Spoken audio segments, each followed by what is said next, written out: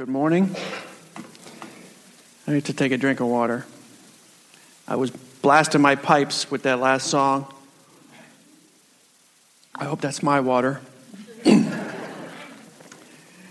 A couple of things. Is it last week? Last Sunday, it occurred to me, I think God pointed out to me, that we were having church in three places. Vineyard Christian Church was having church, here in Pataskala. We were having church with the birds, not the birds, but the birds. Do you hear all the beautiful birds there and the volcano in the background? In El Salvador, and we were having church in New Lexington in Perry County. So that was awesome. We had a great service down there in New Lex, and God was there, and it was so neat to have really 4 churches together. It was us, the Lancaster Vineyard, the Zanesville Vineyard, and then the new vineyard that's going to be birthed down in New Lexington. So it was really cool that God is using this church, and I wanted you to keep that plant in your prayers. As we go forward, we're going to have a service every month, and it'd be great if you could go down in future times. There's sweet people down there. It's a beautiful location down in the hills, and they need to have the presence of God in an evangelical, vineyard-esque worship service. So it was good. Hey, I want to just tell you real quick that when I was Jennifer and I were living in Germany for a time, there's a little town called Rothenburg ob der Tauber, and it's on the Romantic Road. It's towards the sort of the center part of Germany. But they have a museum of torture there. And actually, I've seen one now. I've seen one in London. They're all the rage. I've seen one in Italy. But this little plastic thing has fallen off my headset. And so right now, there's a metal piece digging itself into my ear. So this is going to be in the Museum of Torture in a way. I'm not going to be able to turn my neck too much. So if you see any blood spurting, do not be alarmed. All right, so we're going to continue our series today, as Ben mentioned, in the names of God. But first I wanted to introduce you to someone. His name is Louis Zamperini. Louis Zamperini was a man in need of a deliverer. You may have read the book or seen the movie. It came out last year called Unbroken, the World War II story of survival, resilience, and redemption. And I heartily endorse the movie. Don't know what it's rated, but I reckon it's not that too, it's probably family friendly. It was a great movie, good book to read. So I encourage you to see it if you haven't. He was born in 1921 to a newly minted American family that had come across on a boat from Verona, Italy. They moved to Torrance, California, where the father took a job with the railroad. They didn't speak a lick of English. And so they had a tough time kind of pulling the family together, getting the job started and getting the kids in school. Louis, in particular, had a real rough go as a youngster and got into a lot of fights just to defend himself and getting picked on because he couldn't speak English initially. But he became a tough young lad, and then he started running. And his running kept going better and better, and it ultimately took him to the 1936 Olympics held in Berlin, Germany.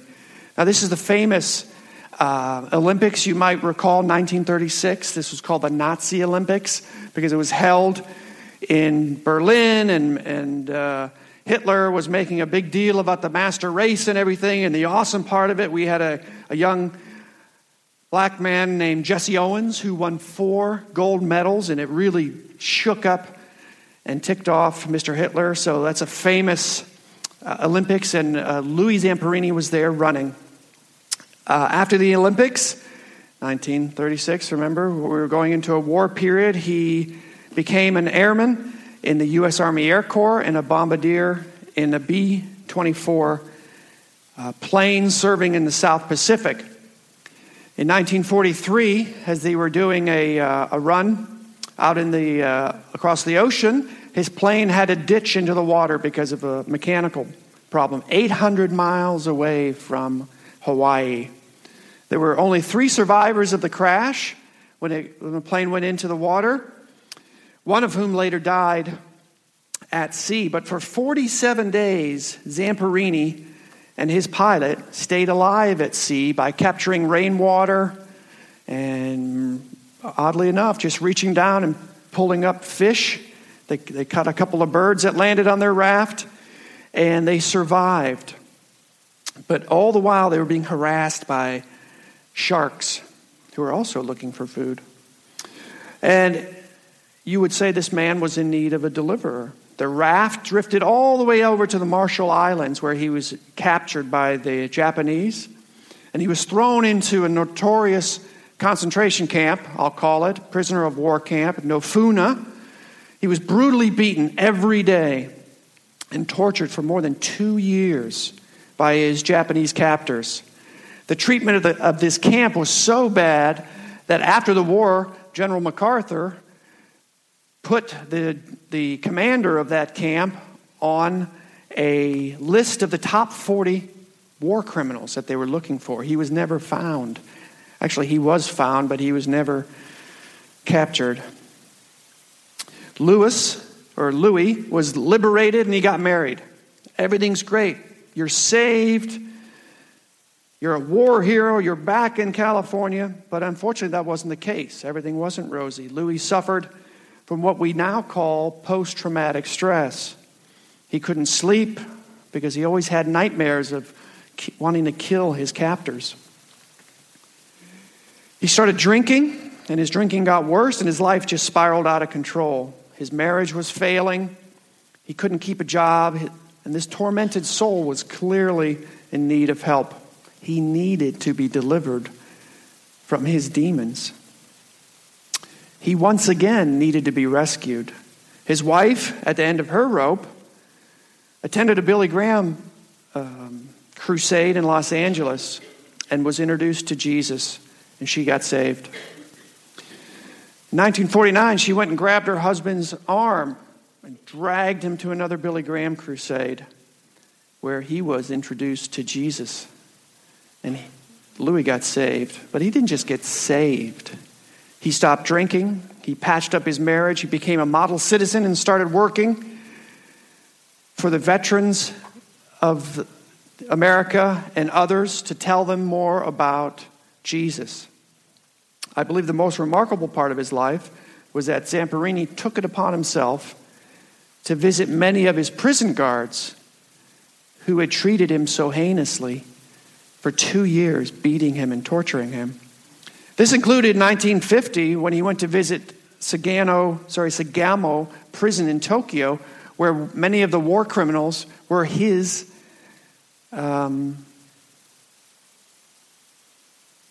I guess you could call them his guards. He asked a big crowd of people, the Japanese, if they would step forward if they recognized him.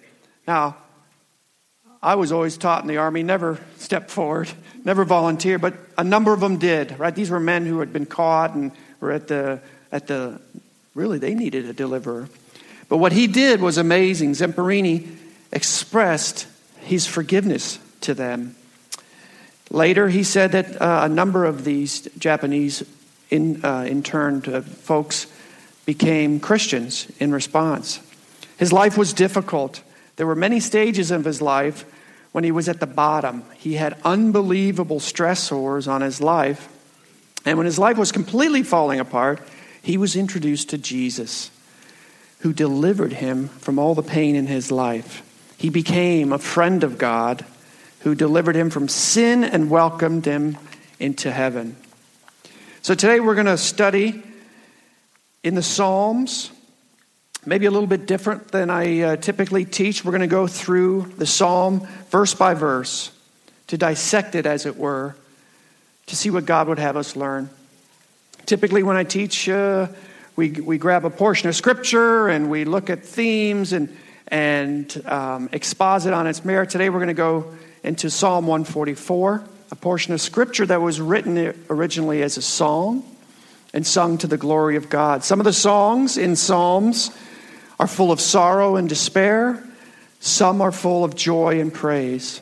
The Psalms were written particularly well to be used in this fashion of Bible study, going point by point, verse by verse, through Scripture to pull out of the Bible what God would have us learn. So today we're going to land in Psalm 144.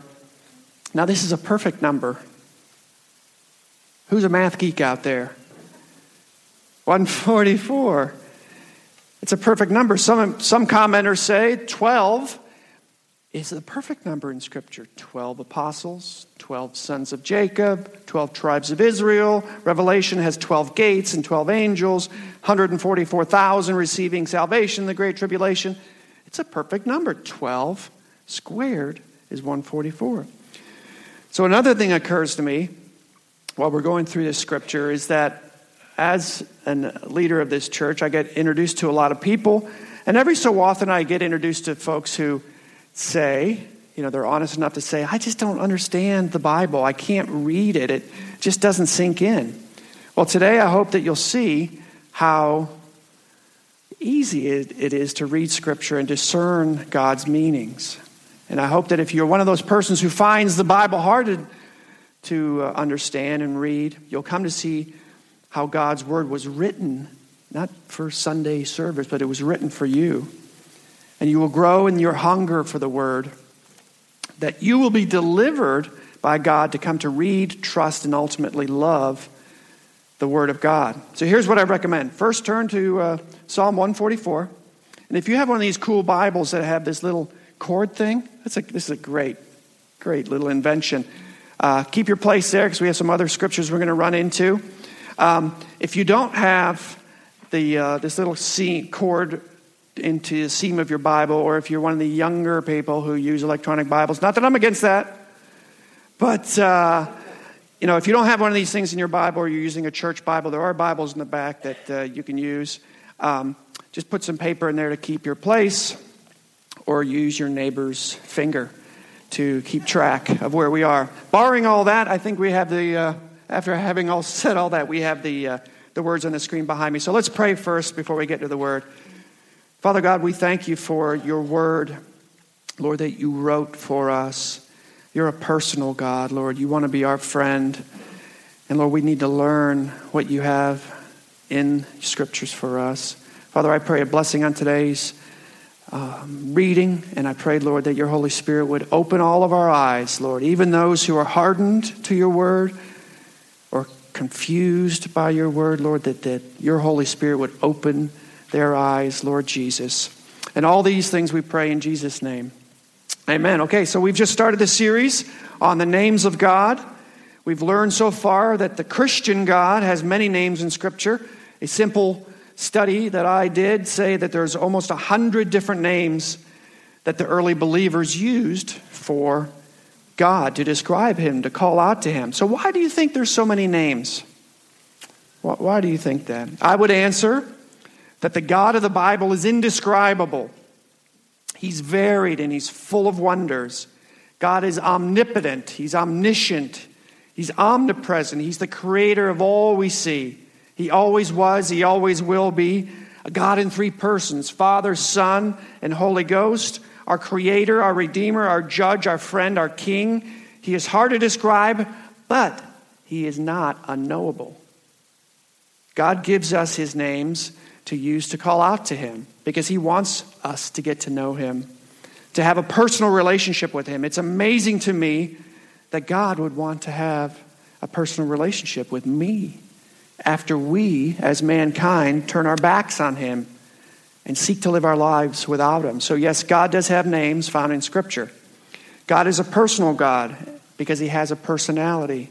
And as much as we hear from the atheists that there is no God, the Bible says that even these hard-hearted people at the end of the day, or sadly at the end of their lives, when it's too late, will admit that there is a God of the universe. So we have studied thus far the names of God, just how to describe him. The names, as Ben said, of God are sacred. We were introduced in the series by defining Yahweh. Brian taught last week in the name Jehovah Rohi. God is my shepherd. And this morning we will learn what the Bible has to say about Jehovah Mephalti, God my deliverer. God is my deliverer, Jehovah Mephalti. We will see in Psalm 144 how God delivers his people from harm and from despair. God wants to deliver us from harm and rescue us, as he did, Mr. Zamparini, rescue us from trials. Yes, that is true, and we will still see the land of Israel thriving after so many onslaughts of evil against it. And I could ask, I know many of your stories. I could ask this room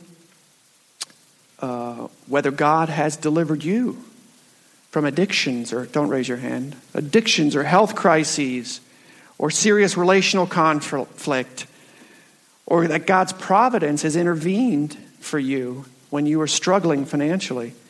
But you see, my friends, we know that God does not just provide his people an out from our enemies.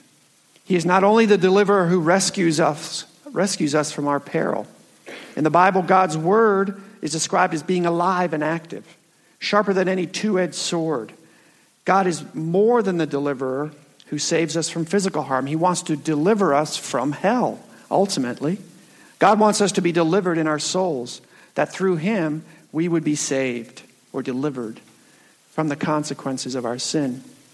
Now, if I were to ask again, do you raise your hand if you've been delivered from sin unto salvation through the sacrifice of Jesus? I think we would have less people prompted to raise their hands. Saved from addiction, delivered from the fiery inferno, delivered from a terrible relationship, unshackled by sin, and delivered from hell. God the deliverer, Jehovah Mephalti. So join with me in verse 1. Praise be to the Lord my rock, who trains my hands for war, my fingers for battle. Many of the stories and histories we read about in the Bible have military foundation. Now, why is that? Throughout the history of the ancient Israelites, and to be honest with you, the Israeli family, the land of Israel today, they have been engaged in warfare, and the people groups who surround them are seeking to do them harm. This is relevant in the Old Testament, as we see in the country of Israel being formed, and it is true in the New Testament when all the books were written during the time of the Roman occupation.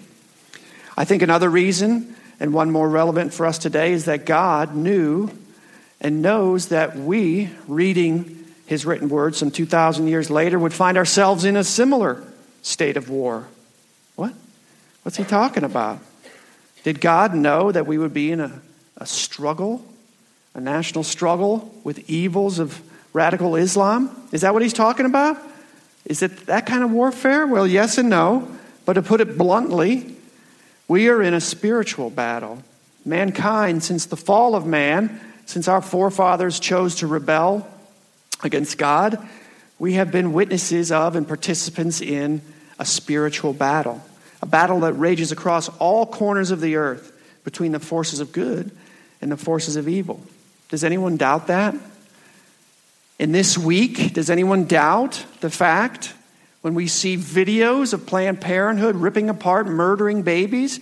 Do you not see that this is a battle raging, a spiritual battle of good and evil?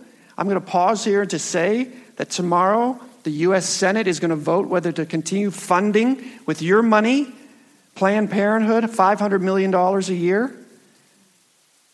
This is a battle. This is evil right in front of us. And I must say, and this occurred to me between services, is that when I get in front of Jesus when my time is up, he's going to look in my book of life and say, well, what did you do about it, Andrew? What did you do about this murder that's happening in the U.S.? So it's happening. The spiritual battle is happening.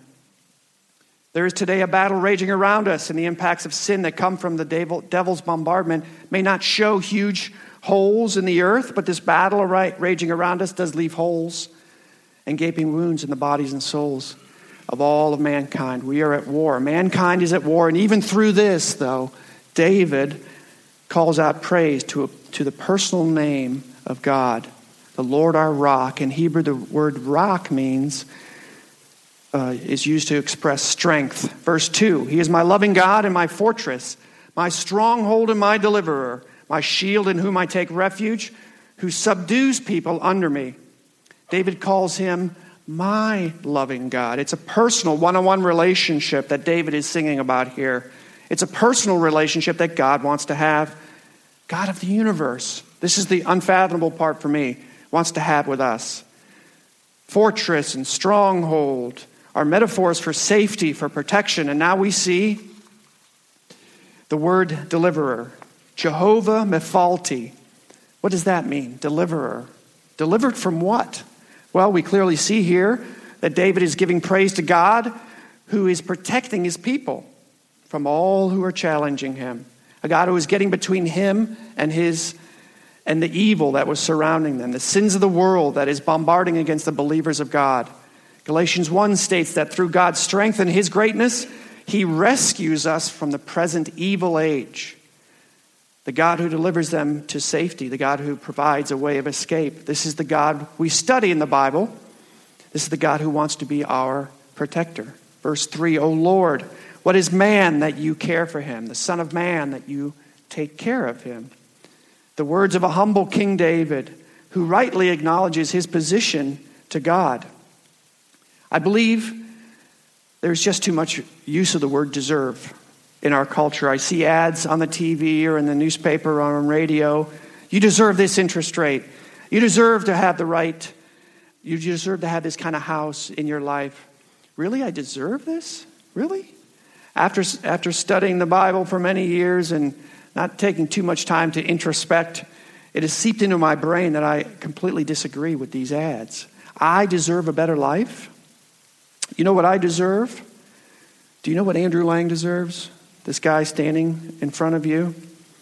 I can tell you. I serve my country. I pay my taxes. I love my wife. I would jump on a grenade for my kids. But I'm a sinner. And through my actions and through my thoughts, it's clear to me that I am a sinner. I consistently turn my back on God who created me and sustains me. So you know what I deserve? I deserve to go to hell. I deserve to have Jesus say to me, as he did in Matthew 7, get away from me, I never knew you. If I'm honest with myself and I truly look in the mirror, right into my eyes, that's what I deserve. I deserve to go to hell. And would have gone to hell, but for a gracious God. He's a personal friend of mine. It's hard to say. It's unbelievable to me. He calls me friend. Who didn't just laugh away my sins. He's a jealous God who didn't just say tut, tut, tut about my disobedience. But Jehovah Mephalti, who through his love sent his son to die on my behalf. You see, the penalty of my sin of rebellion against God has to be paid.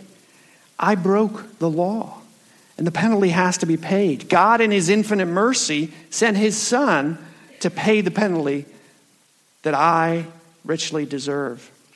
In the glorious action of Jesus' crucifixion, Jehovah Mephalti delivered me from a future in hell to a future with him in heaven. Think about that. Verse 4, man is like a breath, his days are like a fleeting shadow. This is a familiar theme in Scripture. The book of James states that our lives are a mist that appears for a little while and then vanishes. That we are but a wisp of time. And if you've ever walked in an old graveyard or walked down a street in an old city, you kind of get a sense of all the people who might have been in that place centuries before you. It's clear in the grand scheme of things, time is short. Choose today. The Bible says in 2 Corinthians that today is the day of salvation. Not tomorrow, but today. Live for God today, and God, whose peace surpasses all understandings, will deliver you. Verse 5, part your heavens, O Lord, and come down. Touch the mountains so that they smoke. Here, King David, one of the strongest and richest nation states of the time, realizing that the one true king has the power to manipulate the heavens and the earth. But David, the warrior king, finds no man to help him. So he calls out to Jehovah Mephalti, the deliverer. David is calling out to God. Make the earth tremble, Lord. Let us feel the power of your name, God. The Bible is full of examples when the God of the universe has stepped into time to make his presence known to mankind. The parting of the Red Sea, the exodus of the Israelites, the manna sent from heaven to feed the Jews are just quick examples. But the best example where God stepped into time was in this little humble manger in Bethlehem when the Word was made flesh to dwell among us. The deliverer of mankind condescended to come down from heaven to become man because God knew we need a deliverer to save us from eternal condemnation. It says in 1 Thessalonians, it will be Jesus who rescues us from the coming wrath. Verse 6, send forth lightning and scatter the enemies. Shoot your arrows to rout them. Once again, we see a military theme, evidence in David's writings. Deliver me from my enemies through your power, Jehovah Mephalti. Verse 7, reach down in your hand from on high. Deliver me and rescue me from the mighty waters, from the hands of foreigners. The example here is like being drawn away in a flood, being overtaken by a flood of despair and hopelessness as the devil attempts to drag us under. Deliver me, Lord. Save me from the calamity that is dragging me away. Rescue me, God, from the hands of foreigners. Deliver me from the devil's children, those who hate me because they first hated you. Verse 8, whose mouths are full of lies, whose right hands are deceitful. Warfare and opposition can come not just from fists and swords. Sticks and stones may break my bones, you've heard that. Anyone who's been on the receiving end of taunts and bullying and other verbal abuse, know that you may not bruise, but you certainly hurt. Lying mouths we see from Washington to Columbus, from Watkins Middle School to our places of work. Lord, deliver me from these people who malign me with their speech, whose hands should be shaking my hand in friendship, but rather are balled up fists in deceit.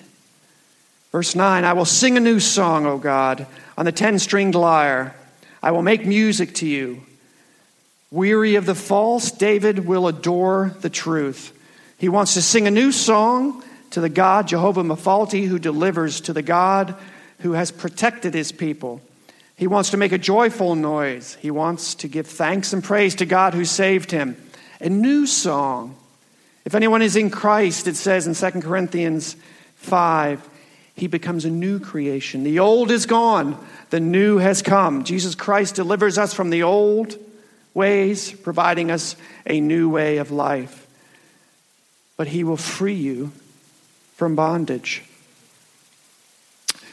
Because he frees you, doesn't give you a get out of jail free card. We are not to live the life, our former life, but we are to realize that he has broken the sin in our lives, and we are to live differently.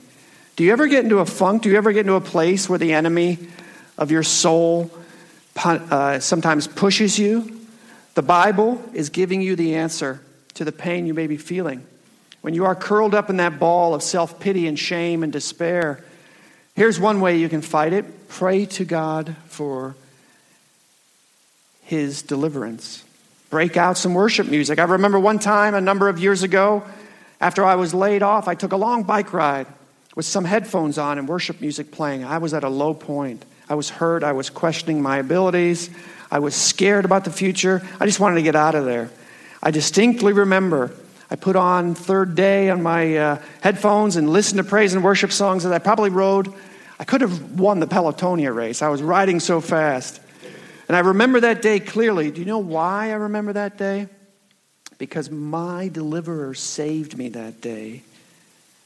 He delivered me from the lies that were being told about me. He delivered me that day from the doubts and self-flagellation that the devil heaped upon me.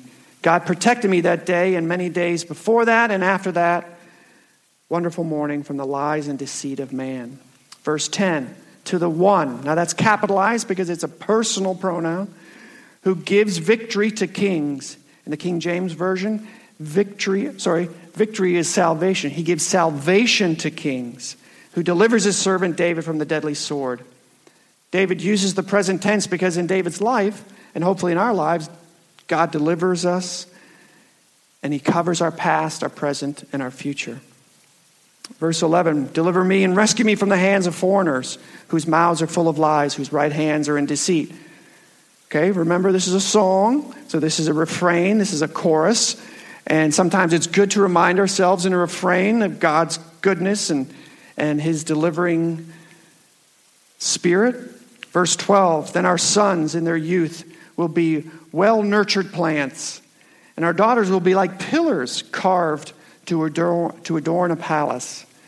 Toward the end of this praise song, David is beginning to identify some of the benefits of God's providence and deliverance of us from the schemes of the enemy. The first blessing he shows is that our children, who we have nurtured and we hope will grow in holiness and righteousness. He uses the metaphor for plants. So plants grow to the sun, S-U-N. Christian children, we pray, will grow toward the Son, S-O-N. We have the pleasure, me and a couple other guys in here, we teach the middle school in there. And it's great to have fun with the kids and tell them about stories in the Bible. But what we're really wanting them, and we do this individually as adults, is we pray for them. We pray for their deliverance, and that they would live a righteous and holy life, and that the little pieces of seed we put into their lives now, when it's ready, when the time to make decisions come about in their growing adult life, they will make the right decisions. Verse 13, our barns will be filled with every kind of provision. Our sheep will increase by thousands, by tens of thousands in our fields. Verse 14, our oxen will draw heavy loads. The 19th century preacher Charles Haddon Spurgeon once said, when the fruits of the earth are plentiful, when we're blessed by, if you're a farmer, blessed by crops, or if you're a business person or anybody, you're blessed by a paycheck, the fruits of our lips, Spurgeon says, the fruits of our lips should be joyful, in joyful worship and praise. Back to the text, there will be no breaching of the walls, no going into captivity, no cry of despair in our streets. Here again, we see the protective nature of Jehovah Mephalti, our deliverer. And lastly, verse 15, blessed are the people of whom this is true. That is to say, blessed are the people who have been delivered, who have been saved. Blessed are the people of whom this is true. Blessed are the people whose God is the Lord. So at the end, we see a grateful and humble king calling attention to the one who saves, to the one who delivers us from harm on this earth and delivers us ultimately from death, if you ask him. God is the deliverer. If we accept Jehovah Mephalti as our Savior and Lord, Jesus delivers us from harm today and from death tomorrow, if we allow him. So why doesn't the worship team come up? We'll end our service, if you wouldn't mind standing. We'll do a couple of songs, but while they get ready up here,